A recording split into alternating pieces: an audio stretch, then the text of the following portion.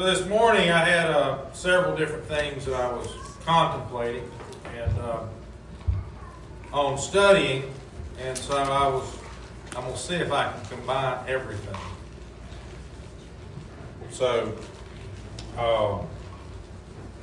that's what we're going to try to work on this morning. And whenever I say combine everything, from a national or religious point of view, today is Easter. Well, today is the day that our Lord and Savior did come from the grave. And in the New Testament, we don't ever see anywhere where that's a special day. Obviously as Christians, that is something that's special. And so I was trying to figure out how to weave in, how do I work on that a little bit, but I also had something else I wanted to talk to the congregation on.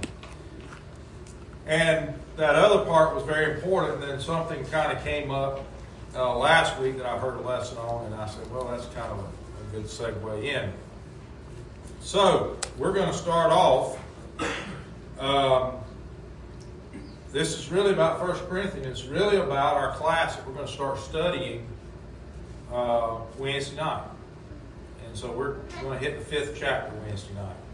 The 5th chapter brings something to us that is very different in the world today from a religious point of view. And the 5th chapter is going to talk about discipline in the 1 Corinthian area and era, and how we're supposed to apply that today. And you might be wondering, wow, how does this get to resurrection and how does this get to death and burial? But it does. It's actually very key in which we're going to go to 1 Corinthians. But I first want to ask you, have you ever seen concrete get cut with water dripping on it? And I see some people shaking their heads. Yes, I've seen concrete.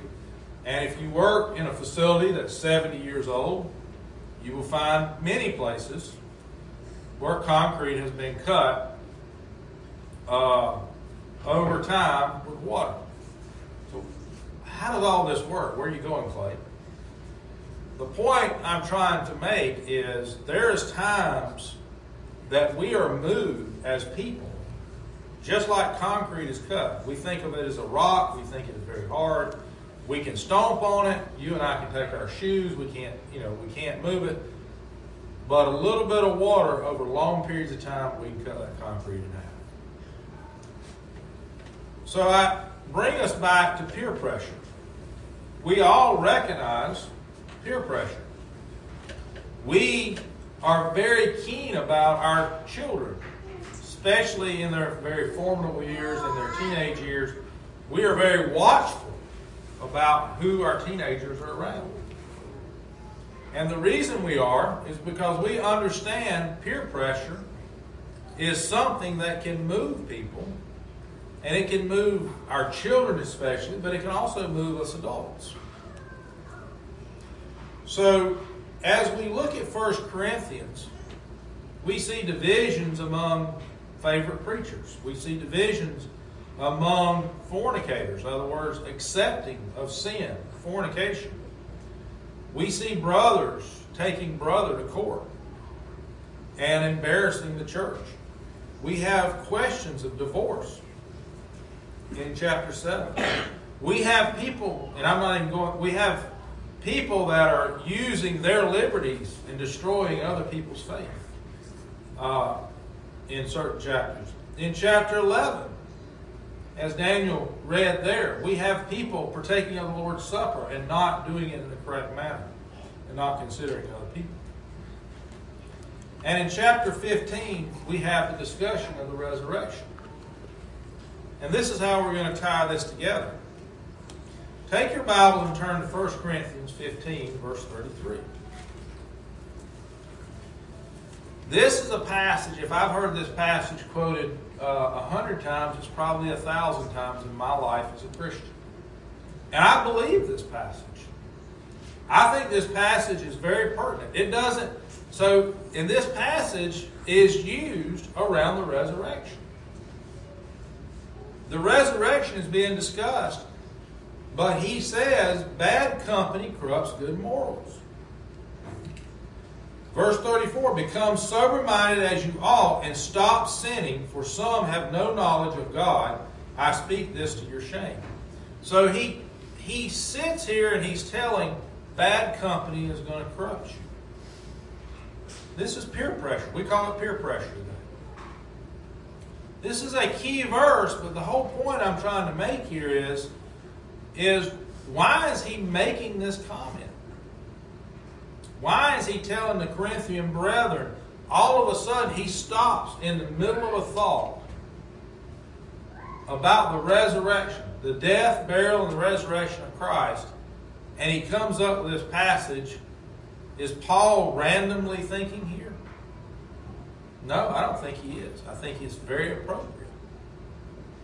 And the point is that we all can see if we have error among us and we have someone teaching. Now, I'm not talking about the new convert that's trying to learn and sees the passage. I'm not talking about someone like that. But as we go through 1 Corinthians 15, we're going to see that there was teaching going on, and Paul is addressing that teaching. And I think that's key for us to understand as Christians. And why am I preaching this? Why are we talking about this? Because Wednesday night, we're going to start. We're probably going to slow down real slow in chapter 5. Real slow. Because we're going to go hit some other passages. I'm usually very huge about, we're going to stay in that book and we're going to talk about that. But because this is one of the things that New Testament churches is supposed to do, is what's in 1 Corinthians 5. But we have it being addressed here again in 1 Corinthians 15. And it's around the resurrection. And we need to understand as Christians, this affects us. Because many of us, our Christian walk might be over 50 years. Some of it might be 20 years. Some of it might be 10 years. Some people might only have 1 year of a Christian walk. Because at the end of the day, it doesn't matter whenever we obey the gospel. The point is once we obey and we start living that Christian life, we're saved. If we live that Christian life. But whenever you take a look, that over time, Christianity, the reason we have all these letters after the Gospels is because their walk started to skew. And that's what we're going to see here today. The other thing I want to point out to you, we use verse 33, and I do not have a problem with this, which I think we can go to other passages in the New Testament as well, definitely in the Old Testament, where we see, we use this passage for people outside. Who do we hang around outside? And for us parents, we're very guarded. We're very guarded about who hangs around our children. Sandra and I are still doing that today. We keep up with who our children are hanging around. What are they doing? I say we. She does. She tells me, and we talk about it. She keeps up with it. So I think the application is fine in the world. But verse 12 in chapter 15, I want you to make sure you understand verse 12. Now, if Christ is preached that he has been raised from the dead, how do some among you say that there is no resurrection of the dead? So the context of verse 33 is about people in the church. And in the New Testament church, there were people willing to stand up and say, there is no resurrection. There is no resurrection. And so turn to the first part of 15. That's what Paul is going to address in this whole chapter here.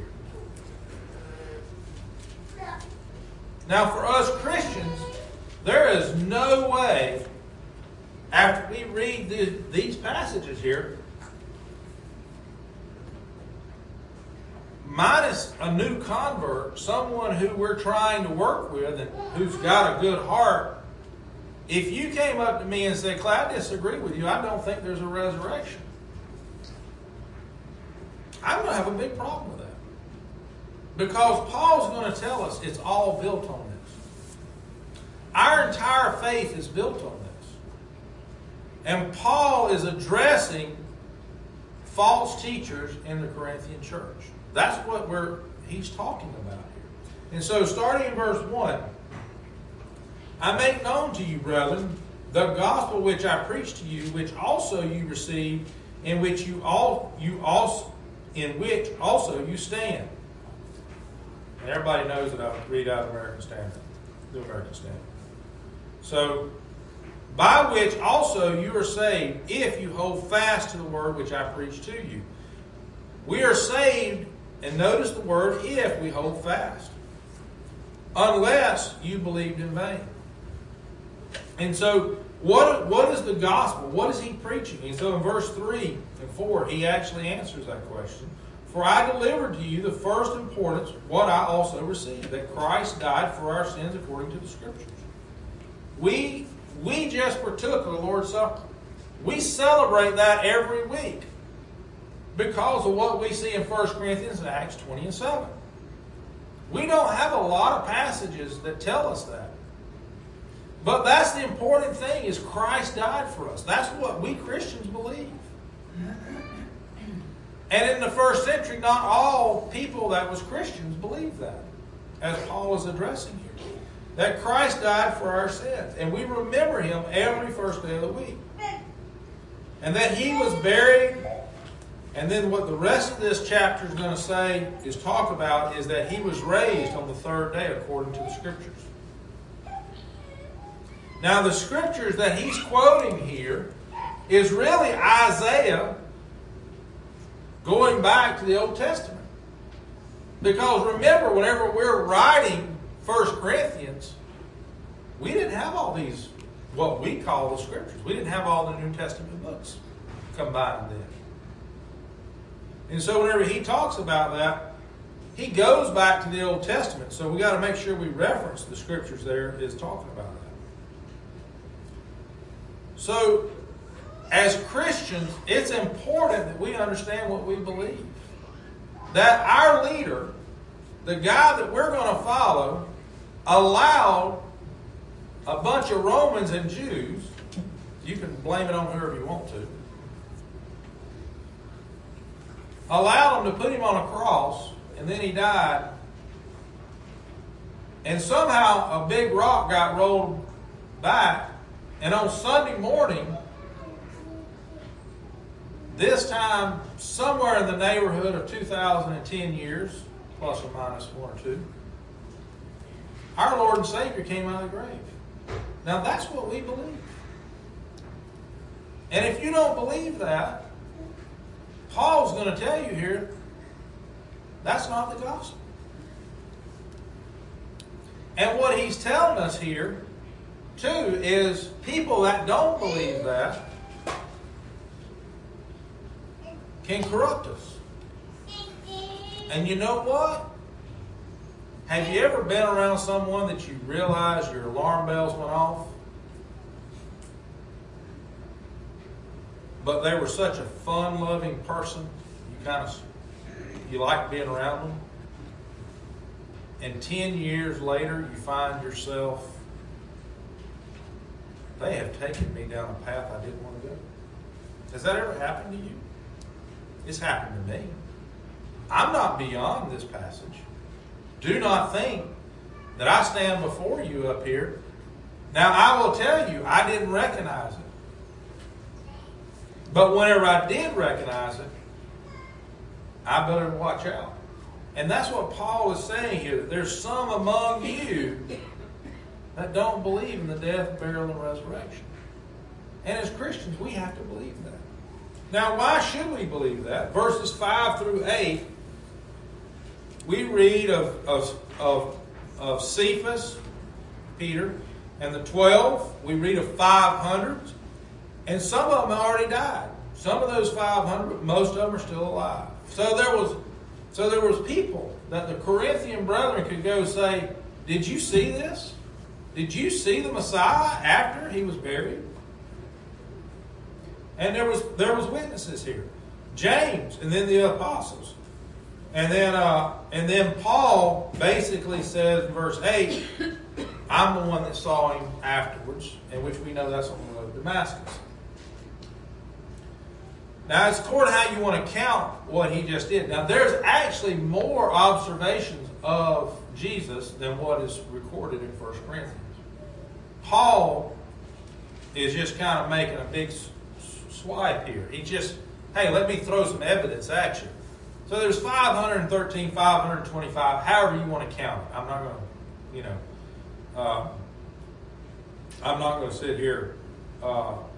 Eyewitnesses that Christ was out of the grave and he was walking among men. But Paul then makes the defense in verses 9. He basically says, for I am the least apostle and fit to be called an apostle because I persecuted the church of God. But by the grace of God, I am what I am, and his grace towards me did not prove vain, but I labored even more than all of them. Yet not I, but the grace of God with me, whether then I or they. So we preach, and so you believe. To me, Paul is one of those powerful witnesses that saw Christ not in the 50 days, but saw Christ afterwards and was witness. But he's one that was out persecuting this way of life, and then he changed his mind. I think that's a powerful testimony. Very powerful testimony. And that's what he's arguing here with the Corinthian brethren. Not only am I providing you evidence, but I'm condemning my previous life whenever I'm presenting this evidence. Think about the humility that had to take. So let me take a side note. Sandra gets on to me for taking side notes. I love passages like this because as us Christians, as we sin and as we do things, see me after church. If you've been persecuting the church to the point of putting people to death, this is what we signed up for, is forgiveness from Christ. Paul understood that. He forgave himself. So the side note here is Paul making his argument. You can't do anything that Christ isn't going to forgive you if you humble yourself. Now that's a lot of humility for some of us. But Paul did it. And that's what we need to be understanding. But Paul humbled himself because once he saw the truth, he understood the truth, he then went after it. And that's what we have to do as Christians. We already read verse 12 that we know that these people were among them that did not believe in the resurrection. And so verse 13, if there is no resurrection of the dead, not even Christ has been raised. So we know the Sadducees didn't believe in the resurrection. We saw Christ use the Sadducees and the Pharisees' difference one time to kind of set up, one of those great debates and things that you like to see is where you conquer people by dividing them. But the Sadducees didn't believe in that. So if we have people that don't believe that Christ was raised, that is a key thing. And if Christ, in verse 14, if Christ has not been raised, then our preaching is in vain. Your faith is also in vain. Now I highlight this part here about faith. Neither you nor I have been able to talk to one of those 500 people. Nor have you or I visibly seen the crucified Messiah. raised. Notice the Corinthian brethren and you and I are all living by faith. Now, there might have been one of those 500 worshiping there at Corinth. I don't know. It doesn't tell me. I'm just making that up now. There's no biblical. But I'm just saying there might have been an eyewitness there. But it's still, at the end of the day, if I didn't see it, then I have to take it by faith. I have to understand who my witness is. But notice we have to have faith to understand that. How do we gain that faith? We gain our faith by studying passages like this. Can people believe the opposite? Absolutely. Paul is addressing that in Corinth. Do we have people today that don't believe that there's a resurrection? Absolutely. We call them atheists most of the time. Most people that believe in the Christian faith typically believe in the resurrection. I'm sure there's a group out there that doesn't, because here's a group at Corinth that didn't. I don't know that, but my point to you is it still takes faith. I have to have faith. I cannot prove it. I can prove to you that there's a microphone right here. I can pull that microphone and I can come hit you on the head with it. And I say, what did I hit you with? And you can look, well, it looks like a microphone. Most of us would say that's a microphone. You don't have to accept that by faith. So, if our faith doesn't believe in a resurrection, we don't need to be here. We need to save our contribution, and we need to go get in our boats and get on the Altamont River today and enjoy it. And actually Paul basically tells us, that's what he says later on. We'll read that. But our faith we have to have faith in that. So in verse 15, moreover, we are even found to be false witnesses of God, because we testified against God that he raised Christ, whom he did not raise. And so he's making the argument, if there's no resurrection, we're against God. If in fact the dead are not raised. And so there's actually two questions here. For if the dead are not raised, not even Christ is raised. So he's making the argument here is there's two arguments being made here. One is that there's not a general resurrection, that you and I would not be raised from the grave. That's one argument. And he's saying, well, if that's not true, then Christ didn't get raised. So he's arguing two different things here, best I can tell. For if the dead are not raised, not even Christ. So verse 16, first part, he's talking about the general resurrection of you and I. And if Christ has not been raised, your faith is worthless. You are still in your sins. Then those who have fallen asleep in Christ have perished. If we have hope in Christ in this life only, we are all men most to be pitied. We're believing a lie. So we have to have this faith. So if there's one section I really love out of this argument here, it's this next section. Verse 20, but now Christ has been raised from the dead, the first fruits of those who are asleep. So Christ is the first one. He's leading the way to the resurrection. And so this is one of the things I love about Scriptures, and I love whenever Paul argues this and other New Testament. They argue and they sometimes go back to the Old Testament. And this is why it's so important that we understand and we study, and we do not allow ourselves to be tainted by false teachings of the world. Because if we allow Genesis not to be true, then our next statement here is blown out of the water. And so either you have to believe it all, or you have to start backing up and say, well, if Paul got that wrong, well, what else did he get wrong? So in verse 21, He said, for since by a man came death, by a man also came the resurrection of the dead. For as in Adam all die, and also in Christ all will be made alive. Now there's a whole lesson in those two statements there. The point he's trying to make is Adam brought sin into the world. Adam brought death into the world. Christ came and took death away. Now, has he taken death away? No. I still see people dying. He hasn't done it. He has taken spiritual death away, but he still has not taken death away because he hasn't come back. And just as Adam brought it in, Christ took it away. And so we're on this journey. Verse 22 is telling us we're on this journey.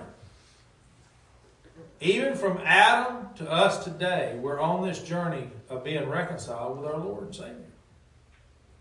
And that's a beautiful thing. But each in his own order, Christ the first fruits, after that those who are in Christ at his coming.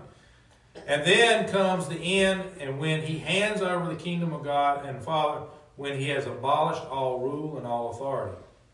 For he must reign until he has put all of his enemies under his feet. And that's what we're talking about death. The last enemy that will be abolished is death. For he has put, verse 27, he has put all things in subjection under his feet. God has put all things in subjection under his feet. All things are put in subjection. It is evident that he is expected who put all things in subjection to him. When all things are subjected to him, then the Son himself also will be subjected, one who has subjected all things to him. Basically what he's saying, there's a lot of subjections there. Once Christ has put death under his feet, he hands it all to God, and Christ is still under God. And that's the order that we see in 1 Corinthians 11. God, Christ, man, woman.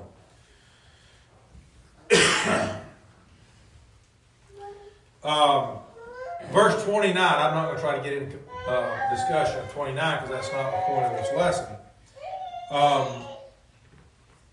That's a little bit more complexity, and we'll get into that in our class whenever we get to chapter 15. And so he asks in verse 30, why are we also in danger every hour? I affirm, brethren, by boasting in you, which I have in Christ Jesus our Lord, I die daily. And if from human motives I fought wild beasts in Ephesus, what does it profit me if the dead are not raised? Let us eat and drink, for tomorrow we die. So Paul makes the same conclusion that I just said. If there is no resurrection, let's use our money and go spend it somewhere else, not here. That's the argument he just made. Why am I doing all this suffering? Why don't I just eat and drink and die? Because that's all there is in the world. Now, I'm not signing up for that. I like this story about Christ dying and being buried 3 days and a resurrection. Because I've lived long enough in this world. If this is it, this is not very exciting. This is not what I want to sign up for. Now, I'm wanting to sign up for eternity. And I want to sign up for singing praises and seeing a magnificent God. I'm signed up for that. But this is what I have to believe. And so going back, we're back to our passage. And notice we just went through the chapter. And the rest of the chapter actually covers resurrection too. He makes other different points. But my point to you is, in the middle of this argument, bad company corrupts good morals. And as Christians, we all understand this from a worldly point of view because we call it peer pressure. So why as Christians do we allow sin to propagate? And that's what we're going to discuss starting Wednesday night. Because Paul, out of 16 chapters, they're not all equally spaced, but let's just, y'all humor me since I'm mathematical. Out of 16 chapters, he's got to take one whole chapter and address the basis of the Christian faith. Because at Corinth, there were people there that were preaching that there was no resurrection. And Paul stops here in the middle of this and says, why do you let this happen? Don't you understand that this can change your life over many years? Most of us don't change. And I hope you start thinking about where you were 30 years ago in your Christian walk. The typical, just as the brethren here at Corinth, is we digress. That's what we do. We typically digress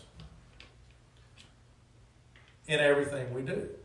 But we have to have times of renewal. We have to have times of saying, I've got to get this better. I'm going to change. And this is one of those areas that Paul gives us a warning as Christians. That even the base foundation, if we allow that to propagate, and we don't look at that person or persons or that group and say, this is not according to God's scriptures, then in 30 years, if I'm not there, my children might be there. And that is very key that we understand that as Christians. Because the basic, we're not even arguing sexual immorality. We're not arguing divorce and remarriage here. We're not talking about eating meats. We're talking about the basics of Christianity. That's how far off we can get. And if you don't believe we can't get that far off, then maybe you and I can talk. I've seen it in my lifetime. I've had people read scriptures to me and say, I don't believe that. Whether that's baptism or whatever it is. So as we go through, and as today marks the resurrection of Christ,